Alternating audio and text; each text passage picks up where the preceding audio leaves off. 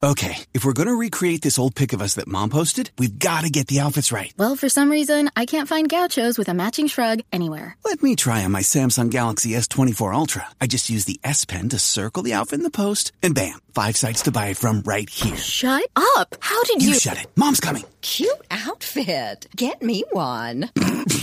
Circle it, find it. With the new Galaxy S24 Ultra and Circle the Search with Google. Upgrade now at Samsung.com. Internet connection required. Results may vary based on visuals. Let's jump into Peppa's world of play. Look for spring flowers, hunt for muddy puddles, and bravely explore exciting places with Peppa playsets. Peppa Pig. Inspiring kid confidence. Introducing Batiste Sweat-Activated and Touch-Activated Dry Shampoo. With breakthrough technology that absorbs oil and releases bursts of fragrance whenever you sweat or touch your hair for up to 24 hours, it's the ultimate hair care for girls on the go. Try the newest dry shampoo that's activated by you. Batiste, the future of hair care is here. Buy Batiste Dry Shampoo online or in store at your nearest retailer. What's going on, everybody? I'm Mara. And I'm Tess. And welcome back to Sisters Who Kill. Love is a powerful thing. But cheating after I done stood beside you in all your mess, that is something that this week's murderess was not standing for.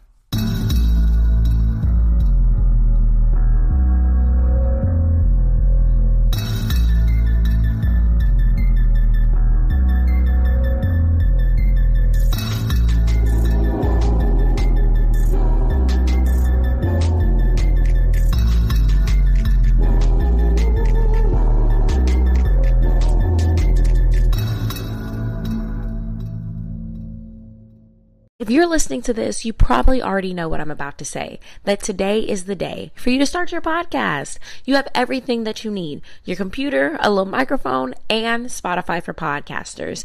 It is the all-in-one platform where you can host, edit, and record your podcast and distribute it everywhere. Where you're listening right now, you can have your podcast there. I promise, for real. And it's free. And you can make some money off of your podcast for free. Free money. Free money is out there. Just go get it by starting your podcast today. Streaming October 6th on Paramount Plus. First place I learned about death was a pet cemetery. Dead things buried in that land would come back. There's something else. Something's wrong with Timmy. He needs time to adjust. That's not Timmy. Something's talking through him. Sometimes dead is better. Pet Cemetery, Bloodlines, rated R, streaming only on Paramount Plus. Alrighty, let's go ahead and get into our players. This week we have Lee Morgan, who is a famous jazz musician. He's a trumpeter, and Helen's common law husband. And then we have Helen Morgan, this week's murderess. Helen was born in 1926 in rural Brunswick County in North Carolina. Her family was from a farm near Cape Fear River, and she had to work the farm as farm kids do. She knew from an early age that farm life was not for her at all. When she was 13 years old, she had her first child, and by 14, she had her second. Who the father of her children are is a mystery, and many assume that both children were conceived out of coercion. She was not ready to really have children. She actually said she never wanted children. She never even had the chance to want children. She just was pregnant. So she was like, I didn't raise my kids because I was a kid. So my grandma raised them, and at 15 I left because I didn't want to be there. And she went to Wilmington, North Carolina. When she was 17 years old, Helen met her first husband, and she married him after only knowing him a week. I just want to emphasize that it was a week. Go ahead. What? Her husband was 39 years old, a bootlegger, and not much else is known about their relationship. But we do know that by the time she was 19, her husband died by a drowning. This was probably very hard for her. You know, she's young. She lost her husband and all of that stuff. And that's like her only family that she fucking with at this point. It's not she's with her kids or at home with her mom. So she goes, her husband, her late husband, was from New York. So she goes to New York to visit his family after the funeral and stuff. And she was supposed to stay for 2 weeks. And I guess she just loved the city because she never came back. I mean, if I had the opportunity to go to New York and fall in love with the city and had the means to not come back, I probably would as well. I mean, especially because she didn't want the country life, and New York is the complete opposite of country life. That's a whole lot of city. It is a whole lot of city. It is. It's a whole... Well, New York is a whole nother woman, okay? So, in New York, she found herself an apartment on 53rd Street, and she got a job, like, at an answering service where they do the pushing and the pulling of the cords, connecting your phone call from one to another. She was known at her job as being really nice. People loved her personality because she was a good talker, and people that are good talkers, they usually fit in New York. She also was a great dresser, like, stylish. She would wear these like lined suits that would get her a lot of attention, and she really looked good throughout the day. And at night she would be out on the town, and she frequented at the jazz nightclubs. That was kind of her scene. She was the type of person that didn't really want to work for anyone, but you know, she had her job because she had to. Once she started being on the jazz scene, she realized that within jazz is a lot of drugs. And she wasn't a drug user, so she kind of got in. And she was kind of like a mule. She was transporting drugs from one state to another because the drug dealers could trust her. She wasn't going to use it because she wasn't an addict and she wasn't using it herself. All of this time, she was still immersed in the jazz nightlife, and her spot on 53rd Street was just like known as the spot for musicians and other artists to come after their sets, and they would drink, they would listen to records, and she would be cooking for everybody. Like, everybody was like, look, she knew how to cook. If we were like, oh, we need a little snacky snack, she was like, it's okay, I'll get you something. Then she would start whipping up something crazy in the kitchen. So even though she was now a New Yorker, she was still a Southerner at heart. Like, you know, niggas down south, they gonna make sure you fed. They gonna make sure you got food on your stomach, okay? You can't show up to nobody's house and not have a plate. Exactly. It's rude to come over to my house and I don't offer you some food. Right. Like, did you offer them something to eat? Somebody can come and be working on the refrigerator. Did you offer him something to drink? Did you see if he wanted anything? Because it's rude not to. No, nigga, he here to work. And if somebody comes to you and they ask for a snack and you only give them like a piece of bread, like, come on now. So she was the type of person that was really known to be kind, and if you were hungry, she would open, especially musicians. Although she was kind to those around her, she was naturally street smart, and folks knew that she had a slick tongue, and you could not play her like no fool. She was just the type that, you know, she wouldn't take no shit. She had an interview, and she was quoted saying, I'm not one of the nicest persons either. I will not sit here and tell you I was nice because I'm not. I was one who would cut you. I was sharp. Yeah, and I had to be. I was sharp. And I looked out for me. And like when she say, I feel, when she be like, I'll cut you and I'll sharp, I feel like she mean more so with her mouth, you know what I mean? Like, I cut you with this tongue and I give you a lashing real quick with my words, boy, try me. Right, like she wasn't the type of person you could just push over. I relate. That whole, I'm not the nicest person. You know, niggas love me, but I'm not going to describe myself as nice. I think I'm a kind person, and I think there's a difference between nice and kind. What's the difference? Well, I think that kind more has to do with the heart. I have a good heart, and I will give from my heart. But being nice to you because for no reason, especially if you don't deserve it, no. I'll give you the shirt off my back and still let you go about your business. I don't know. I feel you. One night, Helen's friend, Benny Green, he was a jazz player, knocked on her door. Helen goes to the door, and standing behind him is once famed musician Lee Morgan. He can hardly stand due to the New York winters. The first thing she asked him was, where is your coat? And he tells her he pawned it. He pawned his coat because at this moment, Lee Morgan was at rock bottom because of his addiction to heroin. She's told that he's a trumpeter, and she looks at him and says, well, where's your instrument? And he tells her he pawned that too. She's like, you don't have an instrument? All right. And she goes and she marches him down to the pawn shop to buy back his trumpet and his coat. That's very nice of her. She said, it's too cold out here to be out here without a coat. Like, it's 0 degrees and you out here shivering. But, so, Lee Morgan was born, Edward Lee Morgan. He was born July 10th, 1983. He was a famed trumpeter, and he was founded by Dizzy Gillespie and joined his big band when he was 18 years old. From there, his career started to pretty much skyrocket in the jazz musician world. Using drugs was already extremely common. So although he was known for being such a great musician, and was it in the jazz musician world or was it in the musician world? Well, it was in the musician world, but one of the bands that he was in, literally the head of the band was a functioning addict.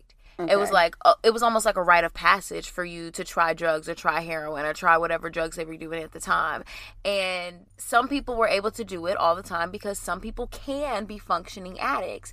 But Lee Morgan was the type of person that drug really took a hold of him. And it was to the point where he was making money because he was gigging, but he was starting to not show up.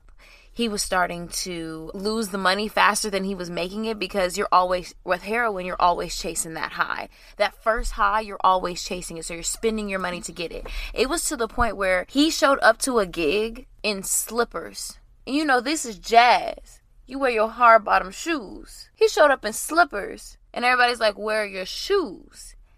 And he's like, I had to pawn them so I could get some drugs. Everybody said, come on, quit playing. These are 5 slippers you done seen. Boy, I'm about to skate on across this stage. And the guy was like, he looking at us. He looking at us like we wrong. Like we wrong for questioning him about wearing slippers on his feet. He trying to convince us to change into slippers too. Like, no, sir. Yo, this man. He pawned his shoes for drugs. He's giving me heavy David Ruffin vibes. You know, they was talking about he ain't making these gigs. You know, when David, he was like, I sell you tickets to my soul. he was trying to get tickets to the show away. Mm-hmm. He was like, these tickets for yesterday. He said, well, I guess I ain't going to be on that stage now. Oh, yeah, that's what he's giving. Yeah, one time when he was really down, he kind of OD'd, and he fell on the radiator at his house and burned half of his scalp off. Like, there's pictures with him like a bandage around his head. You almost know. He said the reason he woke up was because he smelled burning flesh. That's the reason he woke up. Is because he smelled. And that was not his rock bottom. No, it wasn't. And that burning flesh was literally him. His head. You'll notice that, like, after the mid-60s, the early to mid 60s, he started combing his hair different because of this burn spot on his head. So really started to hit bottom. And he actually was trying to get rehab. He was trying to get a little bit of help, but he wasn't very successful at it. But one time that he was sober, he was in a writing session, and they were trying to come up with their next album, their next big album. And he kind of went away to the bathroom for a little while, and everybody was like, where the fuck is Lee? Because if Lee's gone for too long, that probably means that he's, you know, shooting up, doing something he ain't got no business. But Lee comes back after, like, a while in the bathroom, and he wrote on toilet paper.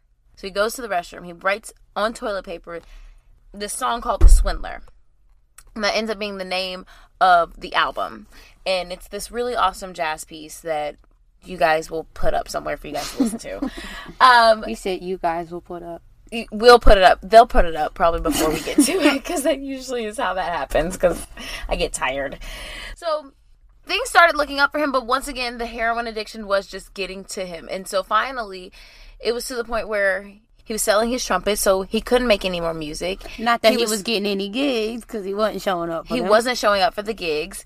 He was now sleeping outside of the theaters that he once was headlining. So... oh, don't ever let me fall from grace that far, Lord. Listen. So, this was around the time that he was found and sent to Helen's doorstep, where she really saw him for who he was. Like, he had metal in his mouth because he had his teeth knocked out earlier, and his metal in his mouth should have been taken out. But he never went to the appointment because, of course, that money's going to be spent on drugs. So, she took him in. She got his coat. She got his horn back. I'm sure she gave him a really good hot meal. And then a good bath, cleaned him up. I'm sure she gave him a really good bath. Like, she really took him in. And she then finds a drug rehab program for him to get into. And in the movie that's on Netflix, it's called I Call Him Morgan. She's like, I can never figure out anything that could make you, in the dead of wintertime, 0 weather, take off your coat and sell it. Because it's cold in New York. And I don't like the cold. I do not like the cold. I do not like... I love this season, though, because I'm wrapped up in sweatpants and hoodies.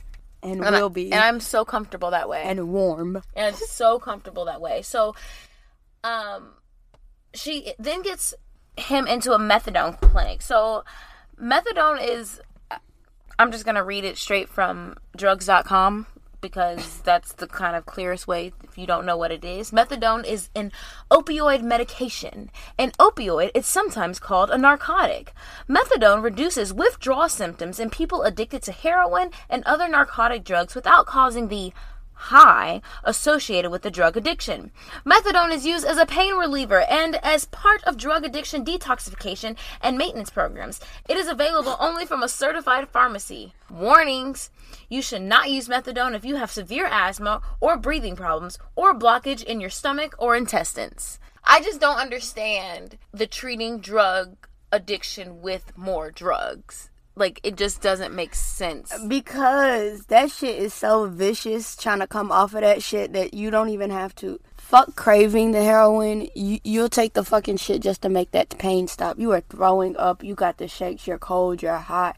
It is like, imagine having the flu and all you got to do is hit up real quick and get it over with. People be having a flu to be like, I'm dying. I'm dying. Yeah, they do. But, I mean, it's a part of that withdrawal symptom. But also, like, you remember... we kind of briefly touched about this on the Asada Shakur episode. Like, there are other ways of helping those symptoms. Like, the Black Panther Party created the acupuncture clinic for heroin addicted folk, you know? So there are more holistic ways to Don't nobody want to put holistic medicine into play because it doesn't make enough money for the government. That's why. Right. So he starts to put the heroin down. He's playing the trumpet again. And Helen was there to support him through it all, you know. Anything he needed, she was there every step of the way. And they ended up moving into their own apartment together on the Grand Concourse in the Bronx. Not only that, but, you know, their relationship kind of turned a little more than friends, you know. Got a little spicy. And the two became inseparable. Lee was doing much better.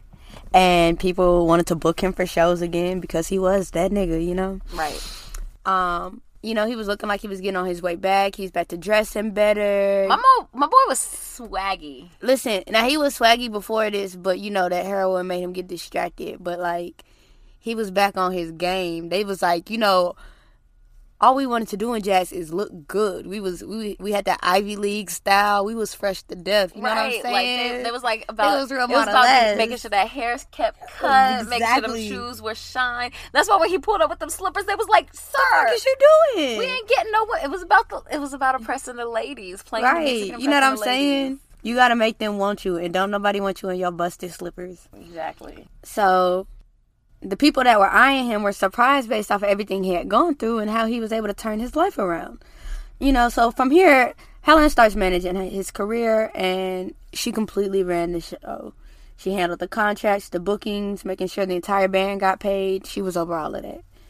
Jerry Schultz, the owner of the club Slugs, said that Helen was his everything, his manager, his nurse, his old lady, his mama.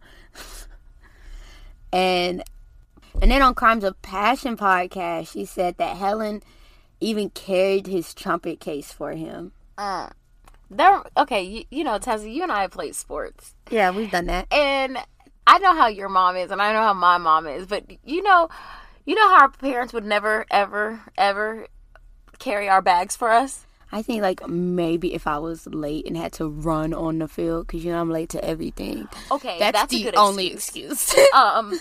But you know how if you play like the white kids and their parents are carrying their soccer bags and their tennis bags, or anybody with a dad. Maybe that's what we were missing. It's time to talk about our trauma. But it reminded me of that. Like, you carrying this man's trumpet case? He can't carry his trumpet case? Okay, girl. You know, she wanted to cater to him. You know, it probably wasn't even a here, hold my thing. It was like, I'm going to do this for you. You done worked hard.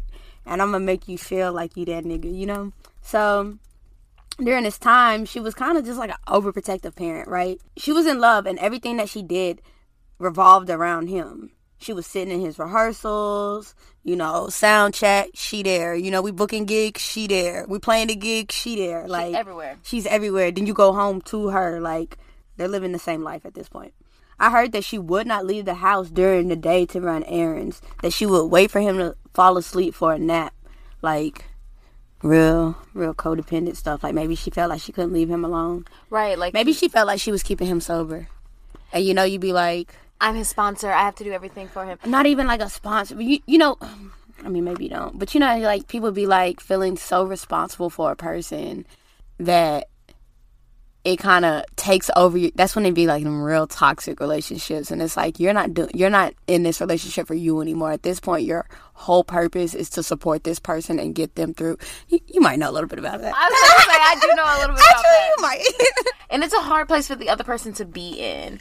And they had such a big age difference between them. Like, Helen was 13 years older than Lee. Mm-hmm. So not only was he her lover, or they were lovers, you know, but she probably did feel like, I have to take care of him because that baby don't know no better. Right. I know what I was like in this place, and, you know, I'm going to just knowing better and being older and wiser, like, let me just show this boy. I mean, and she's also a woman. I mean, like, I know. And they're just nurturing as I'm in fuck. a couple of groups where, like, women are like, they're like, do any of y'all ever sit down and wonder how the fuck y'all's husband survived without us? Like, what married women, they're just like, because, I mean, this man is an idiot. How did he survive before he met me? And I'm like, that's... Just listening to stories, I'd be like, is your nigga stupid? Are you with a dumb person? Like, no, is that what it's we're just doing? Men are stupid. Men are not bright. They're not. Even the brightest of them, they need... Because I can't do stupid. They need somebody else there. They're not even stupid, just not bright. This is not a man-hating podcast. It's not. I just be really having questions. Be like, and when that didn't work, then what? I did date somebody that was just getting to the next step. Like, common of God damn. You could tell that they had never actually had to do something for themselves. And that is... It is hard to feel like you are the person that has to do everything for them because they can't. It's like, gosh, I'm going to have to raise both of us, I see, okay? Sure. Yeah, no thank you. Oh, yeah, and then when you're codependent, like, they were going everywhere together, and I know about this part in particular. I know about this part because Lee couldn't go anywhere without her. How lonely could that be? Like, you're not allowed to see your friends without her. You can't go to the club without her. You can't, every time you come home, they were like, he never stayed out all night. Never.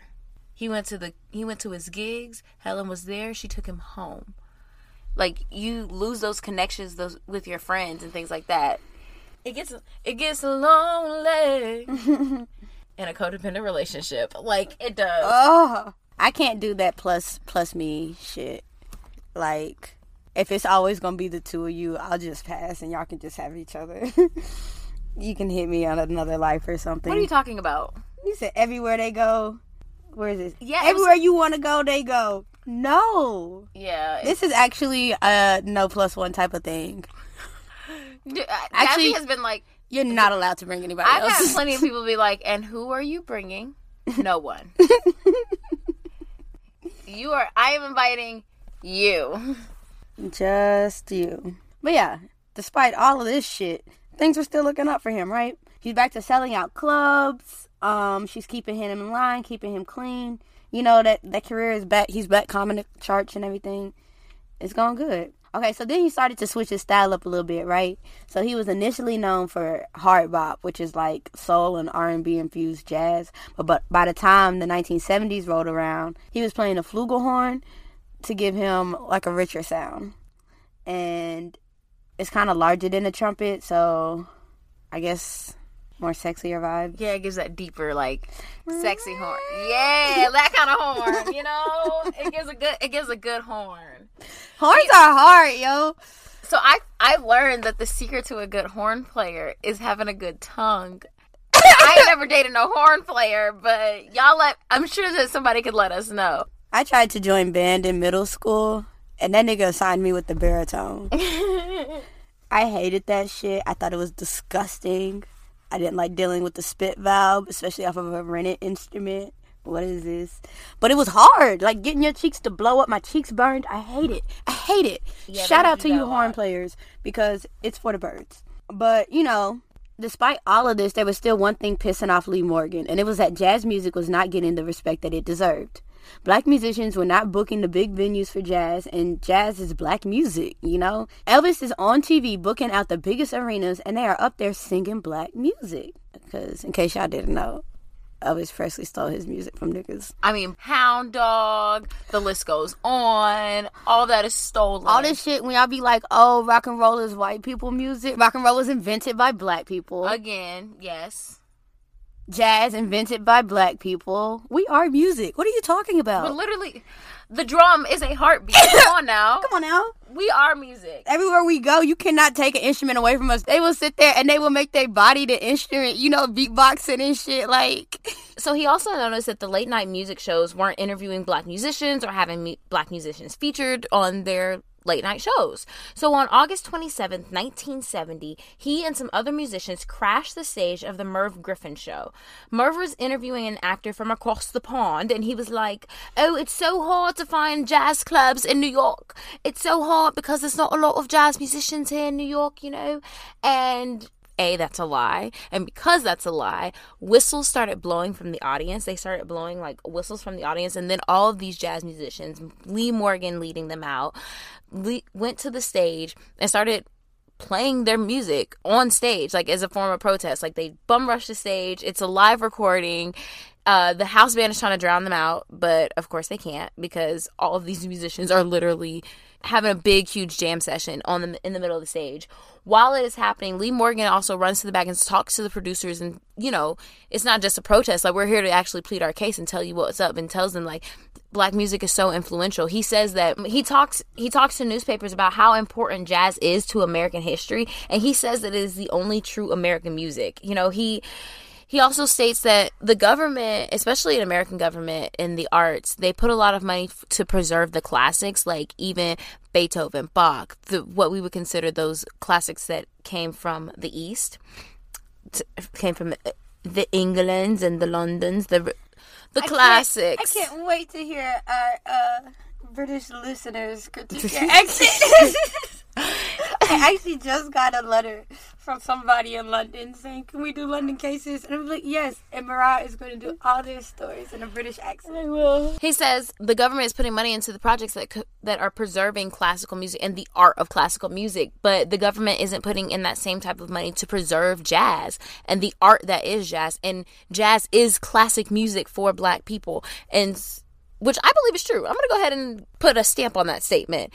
But that was something that jazz is for black people? That jazz is classic music for black people. I feel that, right? Classic music with a little, that's us! With a little vibe! Like, and so I'm just going to go ahead and say that is the truth because we already know that it is. When he said that, I was like, yes. Like, duh. Right? And the music on television is not reflecting the music in the streets. It's not reflecting the music that people want to listen to. It's not reflecting the music that is speaking to black people. So that protest happens. Helen also gets involved in this movement as well, and it kind of reminds me of the Black theater movement, especially after the pandemic. And a lot of black artists were like, "Hey, our stories are not being told. Like, we're just tired of doing trauma porn. We want to do pieces that are meaningful, plays written by black playwrights, directors that are black when there's black." So artists really fighting for their artistic integrity is really what it is within black art. Which we have been doing since the beginning of time. Like, did you watch Different World? Yes. But did you see the episode on the Mammy episode? Probably not. Okay. Did you listen to my podcast about the Mammy episodes? I think so. Did you? Probably. If it was early, I did. We're being honest. No, but on A Different World, they did a whole Mammy episode, and it was so good because everybody feels so torn about Mammy. You know what I mean? It's like, put her up, don't do it. I feel like it's split, kind of how people are about nigga. Like, don't say nigga, that's what they use to define us. And it's like, no, we're taking it back. And it was split like that on the episode and going through the history of it. And it's definitely important. It's definitely what got us here. But it's like the fact that we have to go through these degrading roles in order to be able to play the roles or to see us on TV as how we really are as opposed to how you think we are. Yeah. And that's also because that's why I love TV now. Like, you know when you see a movie and you be like, oh, a white person wrote this for a black, and they really thought they were going in when they put that pen to paper. So like, how do we break from that and redefine ourselves by ourselves? And I think that's what Lee Morgan wanted for jazz music, and I think that's what a lot of especially black artists want because it is our music, our story, our culture. There you go. But back to our story. So Lee and Helen had been together for years at this point, and even though they had never gotten officially married, Helen and Lee kind of referred to Helen as his wife, as his common law wife. It was kind of like, all right, we've been together for forever and a day, so we ain't sign no papers, we ain't jump no broom, we ain't go to no courthouse, but you're mine and I'm yours, and I'm going by Mrs.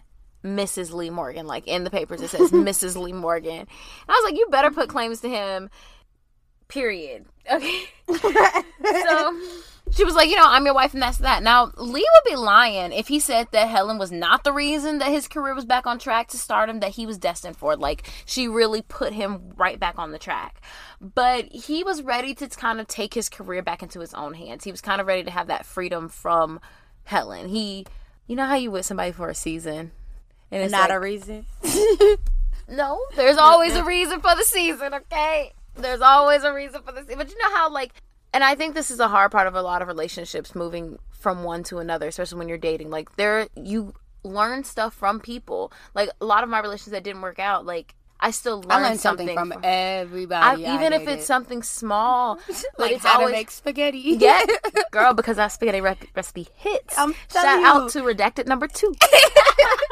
That recipe hits. But, like, I'm telling you. You learn something, like, even if it's something about yourself, something that you can take using for it. Like, dating is fun and all, but I feel like each time that I connect with somebody new, I learn something new about myself, because people treat you in different ways. Yeah. But his life was back on track, and Helen really helped him with that. But now he wanted to take control back of his life. Like, he felt like he could finally stand on his own 2 feet, and he wanted to do that. He didn't want to be up under Helen all the time and have her up under him. But honestly, that's, in a healthy relationship, that's what you would want, is for you to get back to being you, right? Yeah, but when he got back to himself, he didn't want her no more. See, this is where the problem comes in. You see what I'm saying? Because how you gonna forget the niggas that got you there? Oh, that's what So he started just, like, leaving the house and not coming back. And remember, like we said, his friends were like, look, he always went home. Helen made sure of it. So Helen calls around and is like, where's Lee? Ain't seen him. He didn't come home. And then Lee calls his buddy back. He's like, yeah, I know Helen calling everybody. I done found me a little shorty or whatever. And we got this connection. We vibing like I ain't never vibed. Thing going on. Doo-doo, doo-doo. We both know that it's wrong. Anyways, so he's got this little shorty on the side. And then he starts going out a little bit more often. So he really starts, wearing less and going out more, having a good time, meeting new women, flirting with women. And something that they mentioned in that I Am Morgan, it was he never really got to experience his sexuality because he was in a band. Then he was addicted to drugs. The drugs kind of took over his life for a very long time. I feel like that in a band part was his time where he experienced his sexuality, and then how it goes for the rest of them. I mean, yeah, but then you didn't have experience. Because he's not an ugly nigga. Oh, no, he is a handsome guy. But you also... And he was that nigga by the age of 19? Are you telling me he wasn't hitting nothing? He was... But he had such a big gap of not really finding love. He was probably fucking... Yeah, that's what I'm saying. His first love was Helen. And he exploring sexually and exploring and, like, real trying to actually have concrete relationships are two totally different things. Exploring sexually and exploring love are two different things. And you said exploring sexually. Look, but most of his time that he was his prime, he was addicted to drugs, so I doubt he was getting any. My personal opinion, not rooted in fact, everybody. Not rooted in fact. Okay, so he started spending the night at these women's house to avoid coming home to Helen because, they were living together. And he wanted to do his own thing, see other women. And Helen, of course, knew where he was playing at, knew where he was scheduled to be because she was the one that signed the contracts, booked the gigs, did everything. So he was kind of like trying to sneak out from somebody that knew his whole schedule. He was being really shady. How you gonna hide when I got your location? He was being really shady and chatting to other women. And she, of course, didn't like this. Some people were saying that, Helen was addicted to him. And, it gets like that in codependent relationships. It felt like she owed him something. I think that she did feel that way. And it comes in those It's like, damn, I've been here for all of this. When somebody seems to, like, drop everything that they have, and everything they have revolves around you, and you're the source of their happiness, and you're the source of their joy, and at this point, her work revolves around him, everything, that is a lot of pressure. Because, like, I've been in a relationship where somebody was like, you're my source of happiness. And I'm like, I cannot be that. I can't. Okay, let's clarify that. No. You don't want to be their only source of happiness. I should enhance the joy you already have. If on the bad days you need an extra pick-me-up, okay, but if you need to pick me up every single day, if I am your source of happiness, if I'm your source of joy every single day, your sole source, where do I get to be filled up? Where do I get to have bad days? When do you pour into me? Exactly. So it was kind of one of those things where everything she did was pouring into him, and he was fulfilling that to her because he appreciated everything she was doing. They were having a relationship, they were loving on each other, but when he started wanting to explore outside of her, she wasn't with that. He was gone. So a lot of other people were saying addicted, whatever. And then some people were like, listen, it was an open secret. But the least that he owed her was some respect. And I feel like that is at least. Like, you running around here. I'm sitting at home wondering. How you going to have an open secret and respect? The open secret is already disrespectful. So that's what people are saying. That the least that you owed her was some respect. Okay. You know? Because my guy. You may not want to be with me. But the least you can do is not have me waiting up all night for you. Like, where are you? You could communicate that with me. You out here in somebody else's bed. The least you can do is let me know. Like, why am I sitting here at home thinking something's wrong with me? Actually, no. The least you could do was be better at it. So where I don't know. I wish you would fucking call me and be like, yeah. Tell me you don't want to be with me. No, because that's not what she wanted to hear. That's not what she wanted to hear. If you gonna be sneaking around, you better not fucking get caught. Kind of like a Lorenzen Wright and Cher Wright Robinson situation. Yes. You don't need to fucking get caught. That's how you be respectful cheating. I shouldn't know. Your attention should... cheating? If you're gonna go this route, you talking about the least he could have do was have some respect. I mean, the respect would be you telling me... To leave her. Would be to leave me, not to cheat on me. There is no respectful cheating. The respect is to leave me. You were talking about... I'd rather cry and know I didn't get cheated on than be like, damn, I am currently being cheated on. Right, I am sitting here with the clown face. I'd rather be in the dark than somebody calling me talking about something. Yeah, I'm not coming home tonight because I'm with Keisha, right? So... I'd rather you break up with me and do whatever the fuck you want to do. That's where it needs to be. But was she gonna let him break up with her? Probably not. So he just Curtis was supposed to love me. I turned my back and found myself out on the line. You could have warned me, but that would have been too kind. So now, we all know he was messing around in these streets, but one woman in particular who had his heart was Miss Lena, honey. And Helen knew all of this, She started off kind of giving him the cold shoulder. Like, all right, I guess I'm not going to show up for your shows, You see how it feels when I pull back. Oh, I would hate that. Like, that's the way to make me feel like you hate me. You didn't come to my show. Really? You didn't come to my show when you were supposed to. That's California. She missed that flight when she was supposed to come down to one of my shows. That's how she got blocked. Mm-hmm. Cause you supposed to see me perform, but I guess he didn't care. That's when I care. Right, that's what I'm saying. You have to care for that, right? That's when I care. Because it's not that he was waiting up at her shows. She assigned herself at his shows. You know what I mean? It's not like he invited and it's like, baby, come see me. She was like, I'm here. So... She booked the show. She booked the damn show. So, I mean... I guess she was hoping that he would miss her. Of course, it did not really go that way. He did not say much about her not being there. And then one night, she saw him in front of an apartment building. And here he is kissing another girl goodnight. And when he walks in, he comes home. She's like, oh, no, you didn't. And he's like, oh, no, I didn't. And she was like, yes, you did. And he was like, nah, baby, that wasn't me. And she was like, nigga, I know. You think I don't know you in these streets? Kissing on the sofa. It wasn't me. Like, straight up, he was lying, gaslighting the fuck out of her. Like, what you're not gonna do is call me a liar in my face. Come on now. I saw you.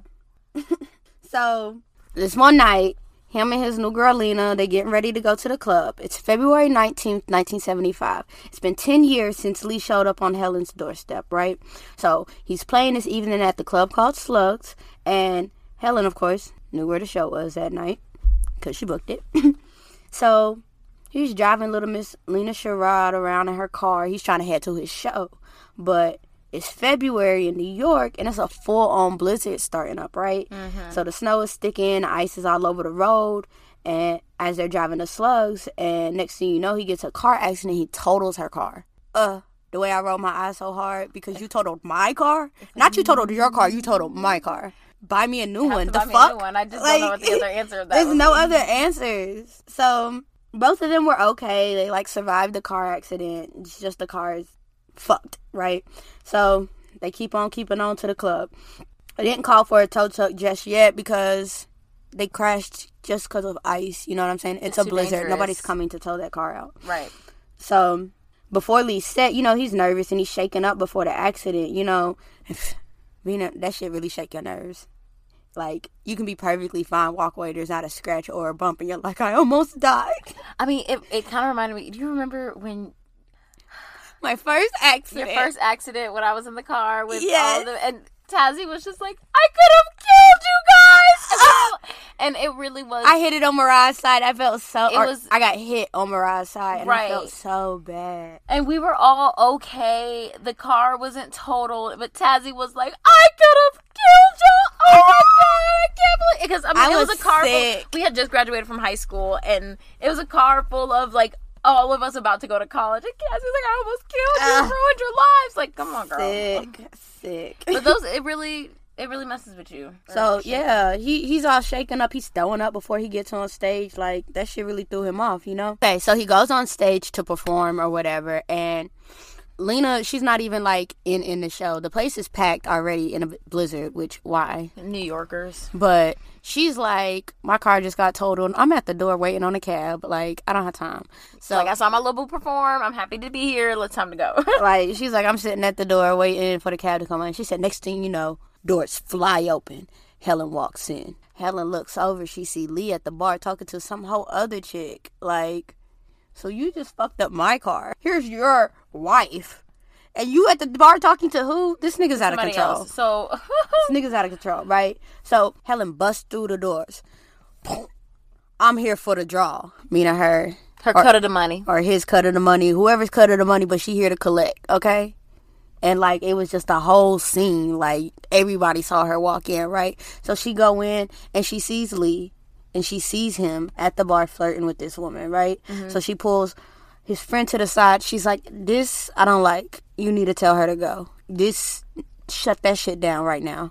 Man, if you got respect for the wife, you have to know who's the home team, right? And if that's his wife, you got to keep it copacetic and the wife.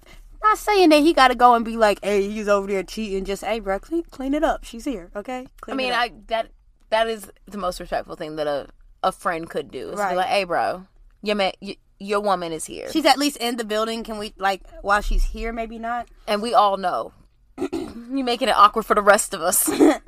So he goes and he tries to tell Lee, you know, clean it up. And Lee says, no. I'm going to do what I want. And Helen, she's sick of it. She's sick of the disrespect, you know? And while back, Helen, she already took her coat off at this point. And she rolls up. She rolls up to me like, Hoppo, who this woman? And he's like, don't worry about it. Not even, you know who she is. Don't worry about it. And she's like, hell no. She starts yelling at him. The girl is like, just tell her you're not together. Like, da-da-da-da. He's like, he starts yelling at her, screaming in her face. We are not together. We are not married. I don't want you, da-da-da-da-da. She slaps him. You cold, cuz. She slaps him because what you're not going to do is yell at me in front of everybody that knows that we have been been together. Me like we ain't been down for years. 10 years at that. 10 years. 11 years. I sacrificed. Leave me at a drop of a dime. Wasted my years by your side. Yo. So then after this, after she slaps him, he kind of like shoves her out of the bar. She doesn't have her coat, but she has her purse on him. And in her purse, she has that gun. He tells the bouncer, hey, don't let her back in this club or whatever. First of all, she flashes her gun at that bouncer. The bouncer steps aside. And she comes in and she puts the gun back in her purse. She goes up to him and she pulls the gun out. He lunges for her with both hands, tries to stop her and like disarm her for the gun. Then she did one shot into his chest. And Lee was down. Now, if you listen to Sisters Who Kill podcast, you should already know the answer to this question. What do we always say to do as soon as you start getting interrogated? That's right. Ask for a lawyer. And when you're looking for the right lawyer, you want to make sure that you have a good lawyer, not just a good lawyer. You want the best lawyer. And that's where this week's sponsor comes in. This week's episode is brought to you by attorney Gloria L. Smith. Now, attorney Gloria Smith has been a criminal defense attorney for more than 25 years. She is experienced and she is committed. She started out in Cincinnati and now she's in Columbus, Ohio. Listen, she is a lawyer that knows that the system is messed up, like we tell you on the podcast every single week, but she is committed to making a change within the system. Don't you want a lawyer like that on your side? I know that I do. You can call her, you can email her, you can text her if you need her. She has an office in Columbus and in Westerville. So if you are in a jam, this is the woman that you want to call. You can email her at glsmithlaw@icloud.com, and her phone number and all of her contact information will be in the description box below. Now, back to the show. Now, what happens afterwards depends on who you want to listen to. According to Helen, immediately she felt horrible. She was holding him, crying uncontrollably. She was like, I can't believe it. I'm so sorry. And apparently, he whispered to her, I know you didn't mean to do it. I hope he did. You hope he did? I hope he did, man. I hope that's true. And she was just listening to her talk about it. She was like, I was shocked. I couldn't believe what I She couldn't believe she did it. It was definitely a crime of passion, like heightened emotion. But other people that were there were like, they heard her say, Morgan, how come you made me shoot you? Which also was like, how come you made me shoot you? Damn it, nigga. Yes, because it did have to be this way if you would have just acted right. Or if you would have just told me it's over. If you would have legit been, stop fucking lying to me. He was trying to play her. But remember, they have that 13-year age gap. And so I feel like he was trying to play little boy games. And she was on that grown woman shit. And that age gap between them really showed in their relationship. Just how they were handling everything. So that single gunshot wound actually wouldn't have been fatal, but it took the ambulance an hour to get to the club because that blizzard had been laying on the city so thick. By the time the ambulance arrived an hour later, he was already dead. She was there for the entire time. She didn't run or anything like that. And then she was arrested and sent to Rikers Island. In April 1972, she pleaded not guilty and she posted bail in May.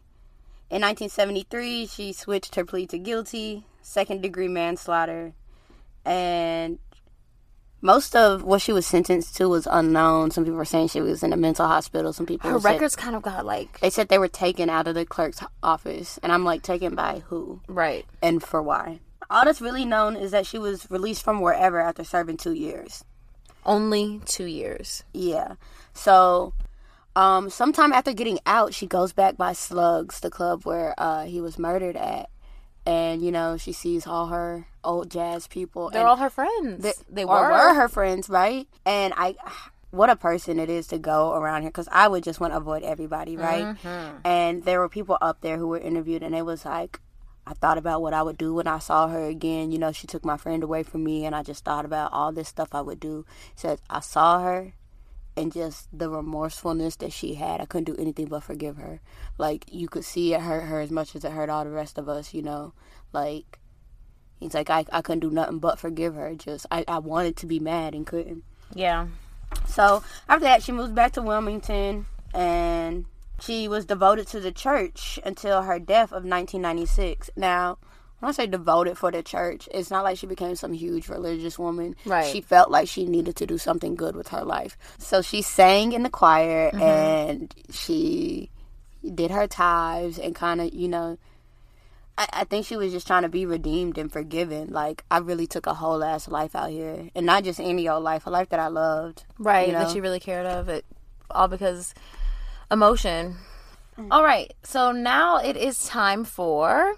Well, I'm not black. I'm OJ. I didn't do it, but if I did, this is how I would have gotten away with it. Oh, that. Why am I thinking we don't review? That's why I'm like, what are you doing? Okay. I didn't do it, but if I did, oh my God. I just feel like being a hothead, you probably shouldn't carry a gun in your purse. If we're on these intense emotions, you know what I'm saying? But she didn't have the gun because she was a hothead. She went to that bar because she knew the way she stormed in there with the doors flying open, she was on some hothead shit. You know what I'm saying? Some people, you're one bad day away from a murder, and he tried her that bad day. days, you could save yourself a murder if you don't pack the weapon. You can always find a weapon at a bar. You could, but I think it'd have been better off if he got smashed with a bottle than shot by a gun. I didn't do it, but if I did, I would have gotten legally married to him. First of all, common law is not really acknowledged by a lot of people, especially now. Nigga, it's acknowledged by the fucking law. That's why it's called common law marriage. If I'm with you 10 years, I've got rights, nigga. This says no minimum amount of time. That's weird. A couple could live together for one day and be considered common law married if they agree to be married and hold themselves as such. So all you gotta do is say we together and you basically wifey. And I'm taking your ass to court. Call me wifey too many times and try and play me. Well, you know what? That one time that, man, I might not put this on the air. And the police were like, you can't kick her out. It don't matter if she don't pay bills. Yes! The police were like, you can't. Evicting bum ass niggas is hard, yo. Because if I'm living here like this is my home, you're not allowed to snatch my home away from me. Like, you can't do it. That's what I'm saying. It don't matter who acknowledges it. The law acknowledges it. That's why I, like, I can't just be moving in with motherfuckers, like. Because I have rights. I have rights, and you're going to be upset when I use them. When I invoke those rights? Yeah, man. People be like, oh, I want to live with you, I want to love you. No, you don't, because I'm cuckoo for Cocoa Puffs. Listen. You better ask somebody. In Georgia, you either have to be there 30 days or receive mail. Mail come quick. It takes no time to change that address. Mail comes quick, okay? All you have to do is pay that $1 service fee. Trust me, I know. It's really our show. It's sad that Lee was really getting back on his feet and he was starting to reach new heights in his career before he was taken away. I think it's sad, and I don't think there's any good answer. It's just the breaks, right? But, like, she put all this work into him just for him. Like, when he was down and out. Problem was that, like, he was fine being with her. The problem is him. He used it. You was fine being with her when he needed her. But now that he was back on top and could take care of himself, now all of that's gone. Mm-hmm. And it ain't nothing you can do about it. Like, I mean, the best thing is to get away from a nigga that don't love you for real. You know what I mean? But it hurts because it's not like this was some short thing. She put years into 10 years. Years into this nigga for you to act like I'm nothing. When a woman's fed up, there ain't nothing you can do about it.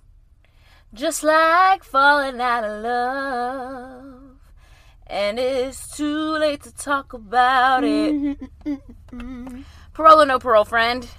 She out. She out. That was quick, too. 2 years. I don't know what the hell she did, but I'll take it. She finesse. I really wish I could know. Listen, tell me what to do. Right. I need to know. Share with the for listeners. Research purposes. Okay. She's, of course, passed on, but, like, I wish we could get a little bit of... Let us know. But...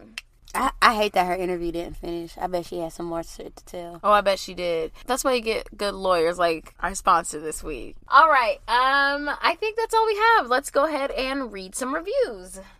Oh, my says love it. I found y'all on TikTok and said, let me tune in.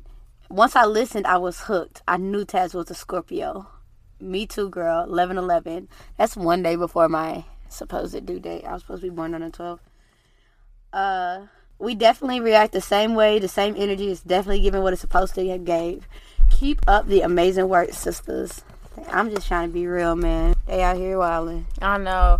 All right. This one is from Jiggly Jada. Jiggly Jada. I love that shit. Okay. That's what I was like, I bet she looked good in some shorts.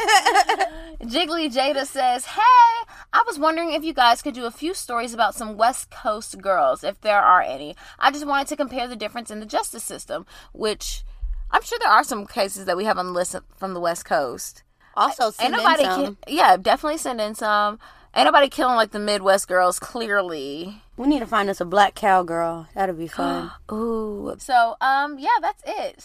Thank you guys so much for everybody that came to our first live chat with you all. Tazzy was so nervous. I was so nervous. We are so grateful for everybody that has donated to the Tech Fund and continues to donate to the Tech Fund. We have finally started, getting new equipment.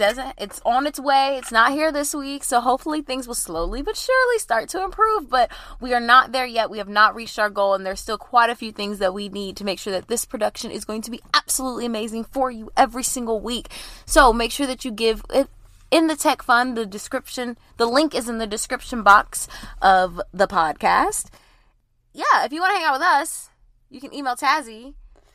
If you want to talk to us. If you want to hang out with us. No, you cannot hang out with us. We do not trust you all. Freaking weirdos. But if you want to talk to us, you can email us at sisterswhokillpodcast@gmail.com. You can follow us on Instagram at sisterswhokillpod, on Twitter at sisterswhokill, on Instagram at sisterswhokillpodcast, and join the discussion group where we just get into it in there, okay? Tazzy, you have anything else to say? Talk to us, we talk back. All right, peace.